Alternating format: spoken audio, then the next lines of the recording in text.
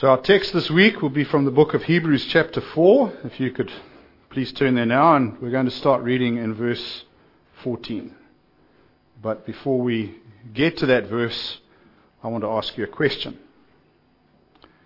How do you feel about approaching the Lord when you know that you've been doing stuff wrong? Willfully, even.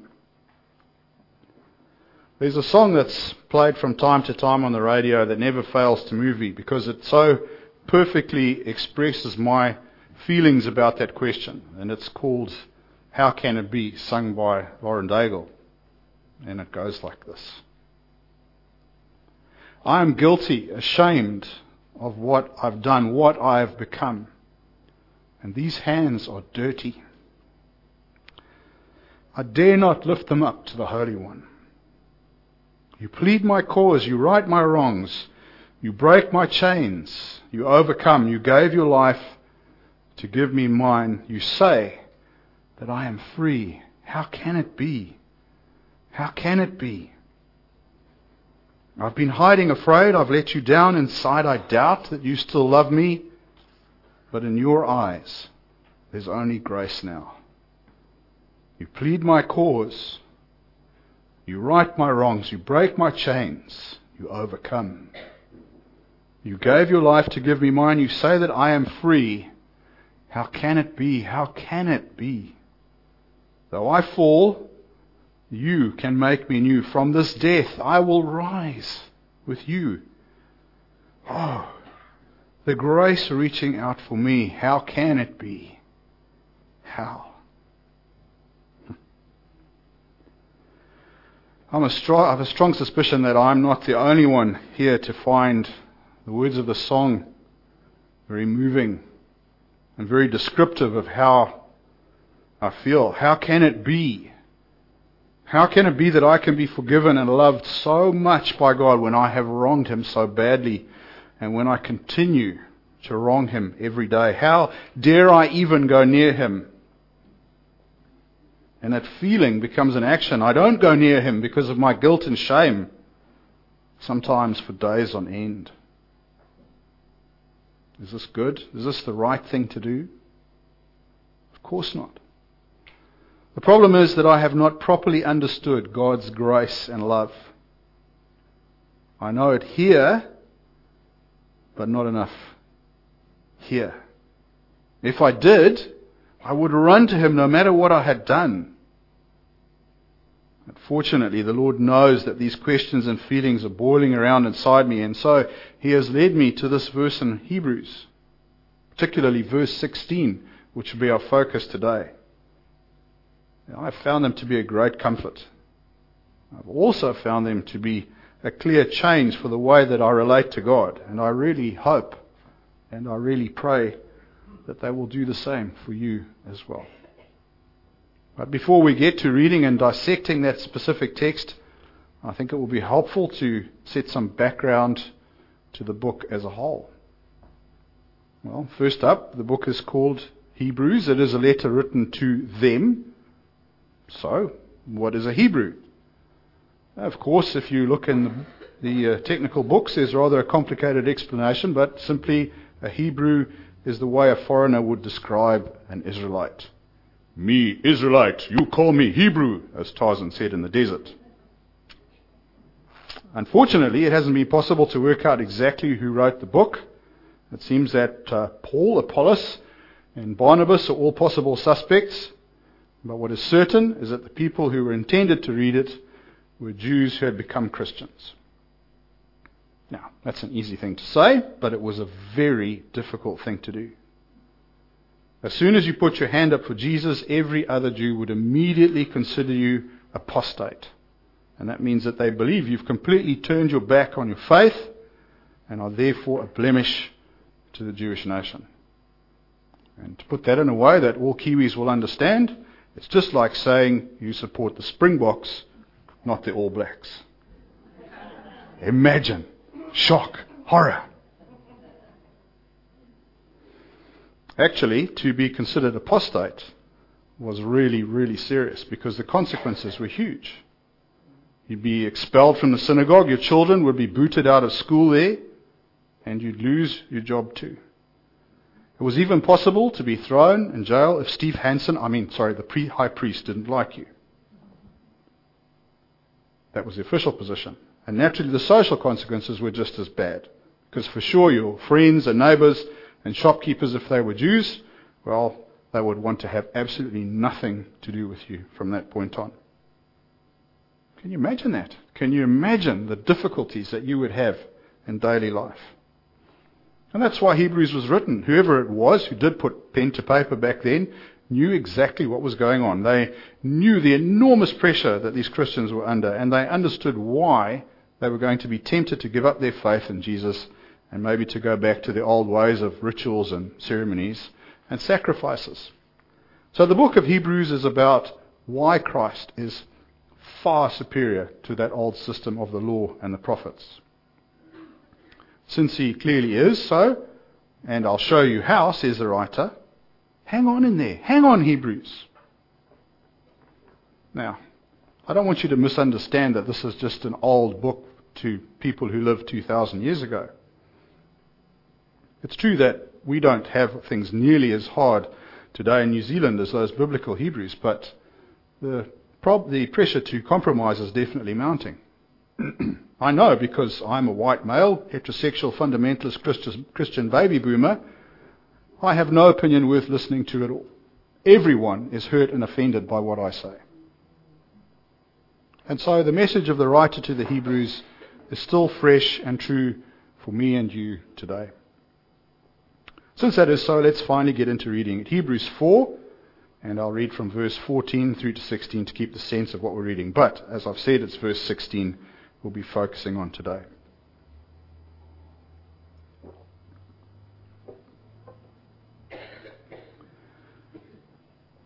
Seeing then that we have a great high priest who has passed through the heavens, Jesus the Son of God, let us hold fast our confession.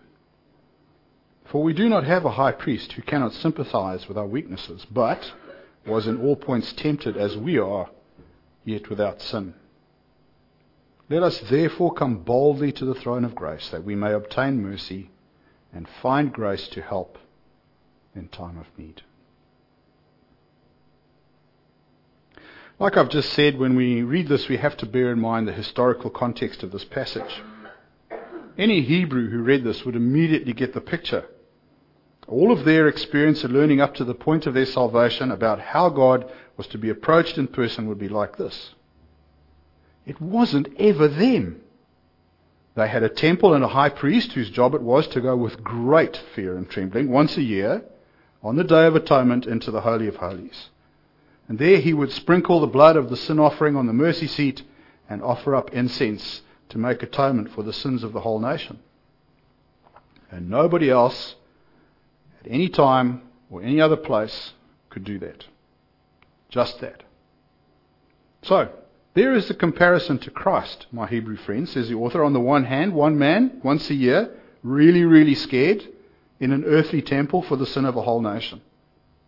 On the other, for you through Jesus, any person who accepts him as Lord, at any time, may boldly enter the very throne room of God in heaven to receive forgiveness for their own sin and to ask him for help when things are hard. There is absolutely no one interceding between you and God. No fear of being struck dead because your ephod wasn't adjusted just right. So, how do you think a person who had this stuff about the temple and the high priest and the Day of Atonement drummed into them from an early age would receive this message? And remember, this wasn't just their personal identity, this was their national identity. If you looked in the mirror, you always saw a Hebrew looking back at you. One God, high priest, temple, etc., etc. So I'd like to think that reading this, they would be more than moderately surprised. Now, why am I going on and on about this? It's because I want you to get a sense of how big a deal this free access to God was for them and still is for us today.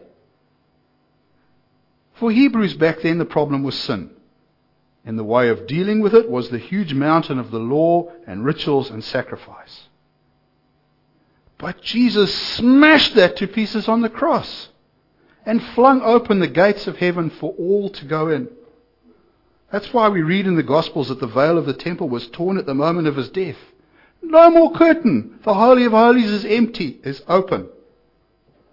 And none of that has changed for us today. The problem is sin. And the way of dealing with it is nothing, really, because the stuff in the way all remains smashed. And those gates are still open. And yet, we often still do not deal with it. Why? Because Satan is whispering guilt and shame in our ears. We need to see that what we're reading here is not a minor thing. Jesus didn't die on the cross so that we could read verse 16 and say, oh, righto, that was moderately interesting. What's in chapter 5? Jesus died so that we could say, wow, wow, and wow. He died for us to take up the promises contained in this verse. So, hopefully, if I've done my job properly, you've got it. This is a big deal. And since it is so, let's more closely investigate its terms. Let's pull this verse to pieces now. Let us therefore come boldly to the throne of grace that we may obtain mercy and find grace in time of need. The first word we must look at is possibly a bit unassuming. It's the word come. Or maybe your Bible uses the term draw near. The literal translation of the Greek is very illuminating. It's made up of two words that we would write down as facing come in English if we just put them down in the order that they appear together. And this shows us that thanks to Christ, the way that we can approach the throne of God is with our face towards Him. Now that might not seem like a very big deal because that's how we meet people in everyday life. But when I read this, I immediately thought about Moses back then, hiding in the cleft of the rock and still having to be shielded by God's hand as God went by just so he could see God's back. No man shall see me and live is what Moses was told. And yet here we are encouraged to meet him face to face. It's really an extraordinary change in the relationship, isn't it? Now, of course, we can't literally meet God like this until we die, and so what is meant to be understood here is that spiritually we can be utterly open when we come to the Lord, and He will receive us in the same way. We are always open to speak, and He is always open to receive us. It's not a picture of us sneaking in because we're ashamed and then hiding in a corner and then hoping we can have a quiet word about our sins or problems behind a curtain somewhere. It's also not a picture of us loitering around outside the throne room, ushering others in, saying, no, you go in first, I'll be fine, because we're ashamed or afraid of what we've done. What it does mean is that we go to God openly and honestly and sincerely. And we also go to Him confidently. Our text here says that as well as face forward, we should come boldly or confidently to the throne. What does that mean? When we read this word boldly, we might mistake from its modern meaning that maybe we can march into God's presence with the attitude, okay, I'm here now, you can forgive me. No. That's plain foolishness because we are speaking about the one and only omnipotent Creator God here. God invites and expects and appreciates our honesty, but let's remember who we are speaking to. Not just a king, but the King. It will be appropriate then to show the proper respect. We don't have to resort to flowery phrases and false compliments. I think those would be a waste for the Maker of the universe. But we should also not be over familiar or flippant. So, what does boldly really mean then? Well, the Greek word is parrhesia. It literally means all speech or speaking all things, and thereby carries the idea of freedom to say everything in the presence of God. The Lord's sons and daughters have complete freedom of speech in the presence of God. That's really amazing. It's really amazing. If I think about who God is, if I consider His power displayed in creation that I see so clearly if I go and stand on top of Mount Ruapehu and look at the view, or if I go outside on a clear night and I look up at the starry sky. I have to stop and think. I'm so small. I'm so weak. So how great and marvelous God must be. Yet, He invites me to freely speak to Him, to embrace and love me, a microscopic fish in an infinite pond. And like I've said, unlike earthly kings and queens, there's no question of being careful only to say nice things about Him. No. God wants to hear everything. Isn't this the complete opposite of the fear and trembling of the Jewish high priest entering the Holy of Holies? Surely, as the writer to the Hebrews intended, it's plain as can be that the superior glory is worth holding on to, no matter what surrounds us in real life. We can speak to God now. We will speak to Him in eternity. And we can speak to Him about anything.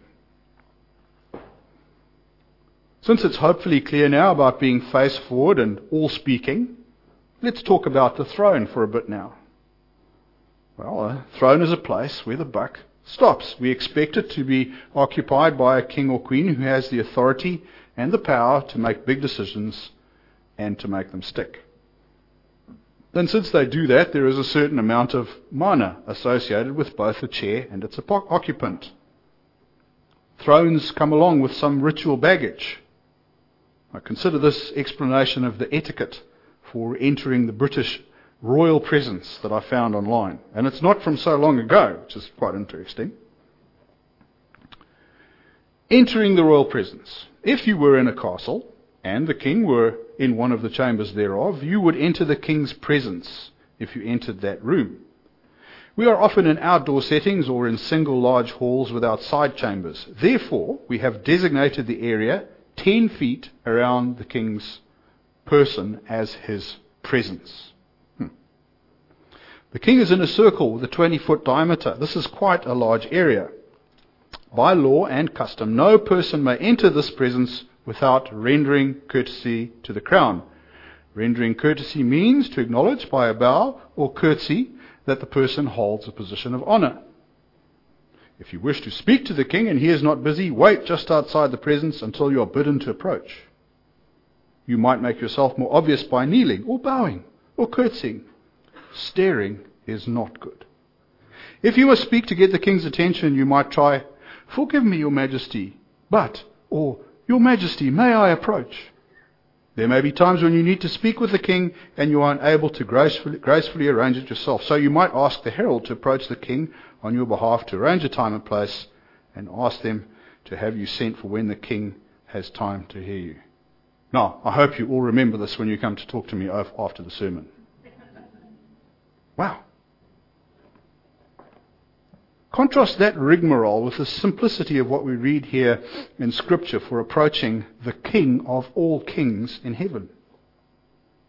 Contrast it too with what the Hebrews would have understood about having had the rules of the temple drummed into them from an early age. Approach God on His throne by yourself boldly with confidence, face forward at any time. They would have thought that was just outstanding, astounding, unreal. I reckon for the Hebrews this might have felt like we would today if a very serious person on the 6 o'clock news on TV informed us that for real, cross my heart and hope to die, Elon Musk would now include a time travel module in all his Tesla cars. It would be so radical as to be unbelievable, but so desirable if it were true. How can it be? How can these things be?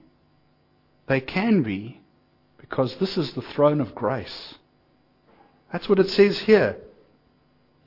If we understand anything about that grace, our freedom to speak to the Lord will not be so surprising. But to be sure we understand properly, we have to ask the question, what is grace? Well, I can tell you it isn't describing God's ability as a dancer. The Tyndale Bible Dictionary defines it like this.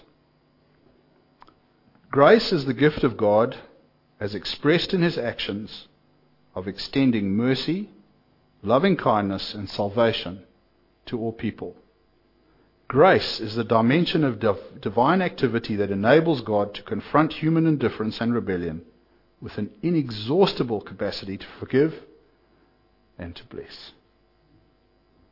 More simply put, it's often said as God's unmerited favor, or GRACE, God's riches at Christ's expense. Grace as part of God's character means that we get the very best of him even though we do not deserve it. It expresses how he floods us with his love and mercy in spite of what we have done and what we continue to do. So why would we need grace? Well, there are two reasons, and I'll start with the most important. We need to be saved. Here's a picture of why we need grace to be saved. It's odd, I'll give you that. But look carefully at the swing. What's it hanging from? It's impossible, isn't it? One can never hold the same branch that you swing from. And it's exactly the same problems for humans and sin. Because we sin, we can never have the relationship with God that we're supposed to have, and so we are disconnected from him like that branch is disconnected from anything solid. And the really bad news is that we can't do anything about that for ourselves. We can't ever hold that branch up because gravity, or in the case of our example today, sin, will always drag us down. And contrary to popular belief, no amount of good deeds makes any difference at all, because the stain of sin makes even truly heroic levels of good deeds worthless in his eyes. It's like this. Even the most succulent and beautifully prepared meal becomes repulsive when we discover that somebody has spat in it. And you might find that unnecessarily graphic, but I want to be sure to make crystal clear the revulsion that God has for sin in us. If we rely only on good deeds to define our relationship with God, or worse, completely reject anything to do with God, then like this fellow in the picture, we will certainly fall to the ground. Except we will die. We will be separated from God forever and receive punishment for all of the sins that we've ever committed. And it really seems like a hopeless case. But that's where grace comes in. Although God's nature absolutely requires him to punish sin without exception, he is also exceedingly gracious. Therefore, he chose to fix things for us, to secure that branch to something solid so that we can enjoy the swing. It was a really radical solution because it was a radical problem. Somehow, all of the sin done by everyone in all of time had to be paid for.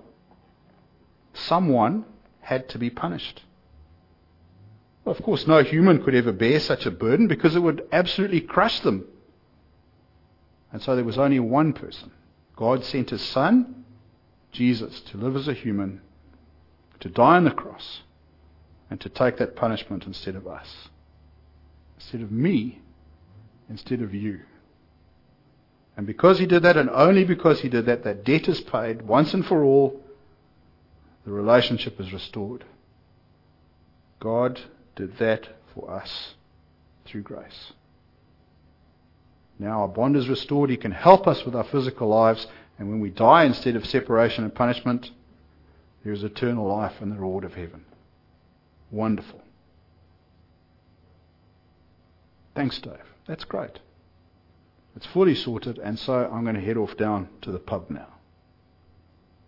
But before you head for the red, you should know this isn't a one-sided thing. It's not as though it's all fixed and we can just go on living our lives as though nothing has happened.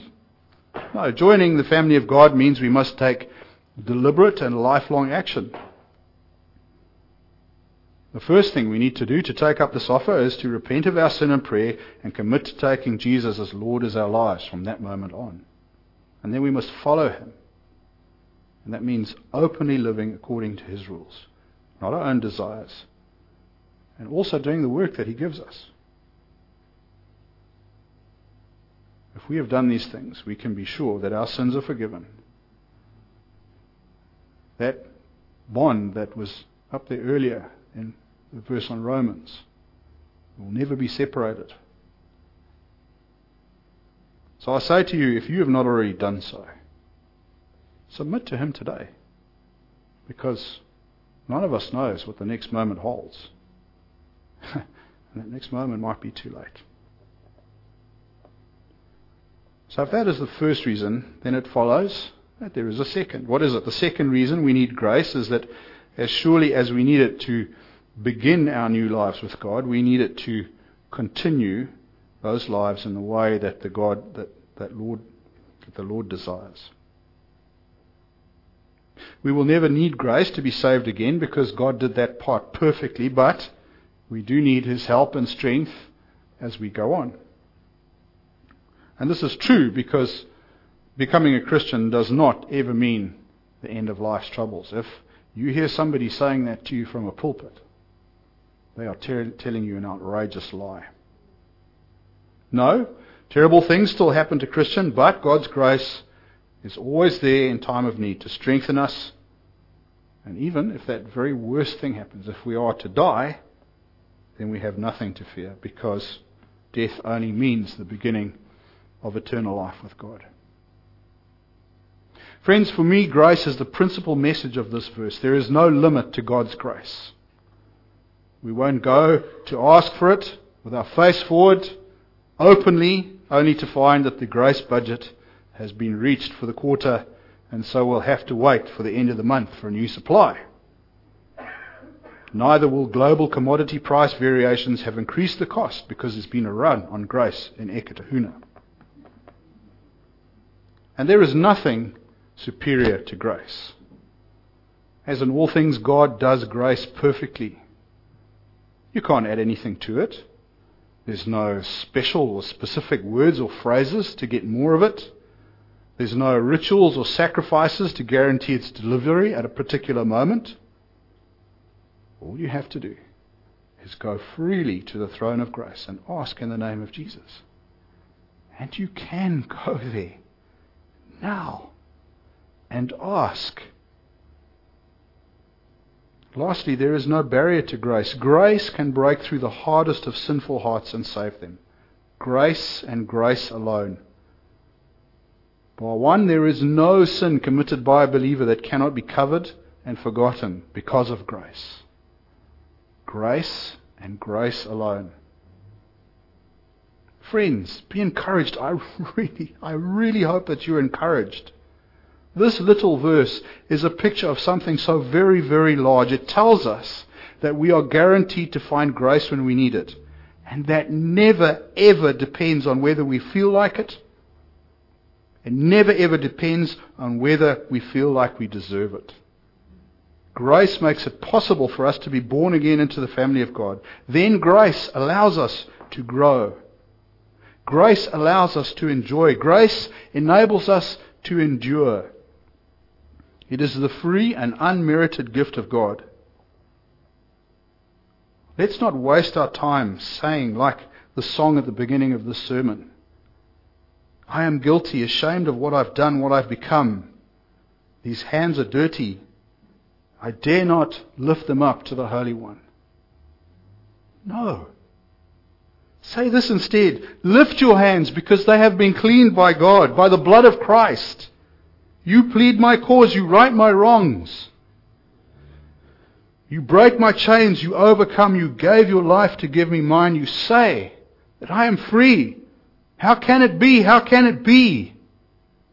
Though I fail, you can make me new. From this death I will rise to you. Oh, the grace reaching out for me. How can it be? Praise God, it is.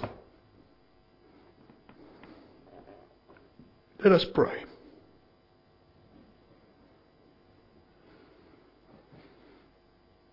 Oh, Heavenly Father, thank you for your grace. Thank you for Christ who made it possible for us to receive it. Thank you for the Holy Spirit that helps us to live it. Oh Lord, I pray we take hold of it now and live it and love it and believe it. We ask this in Jesus' name. Amen.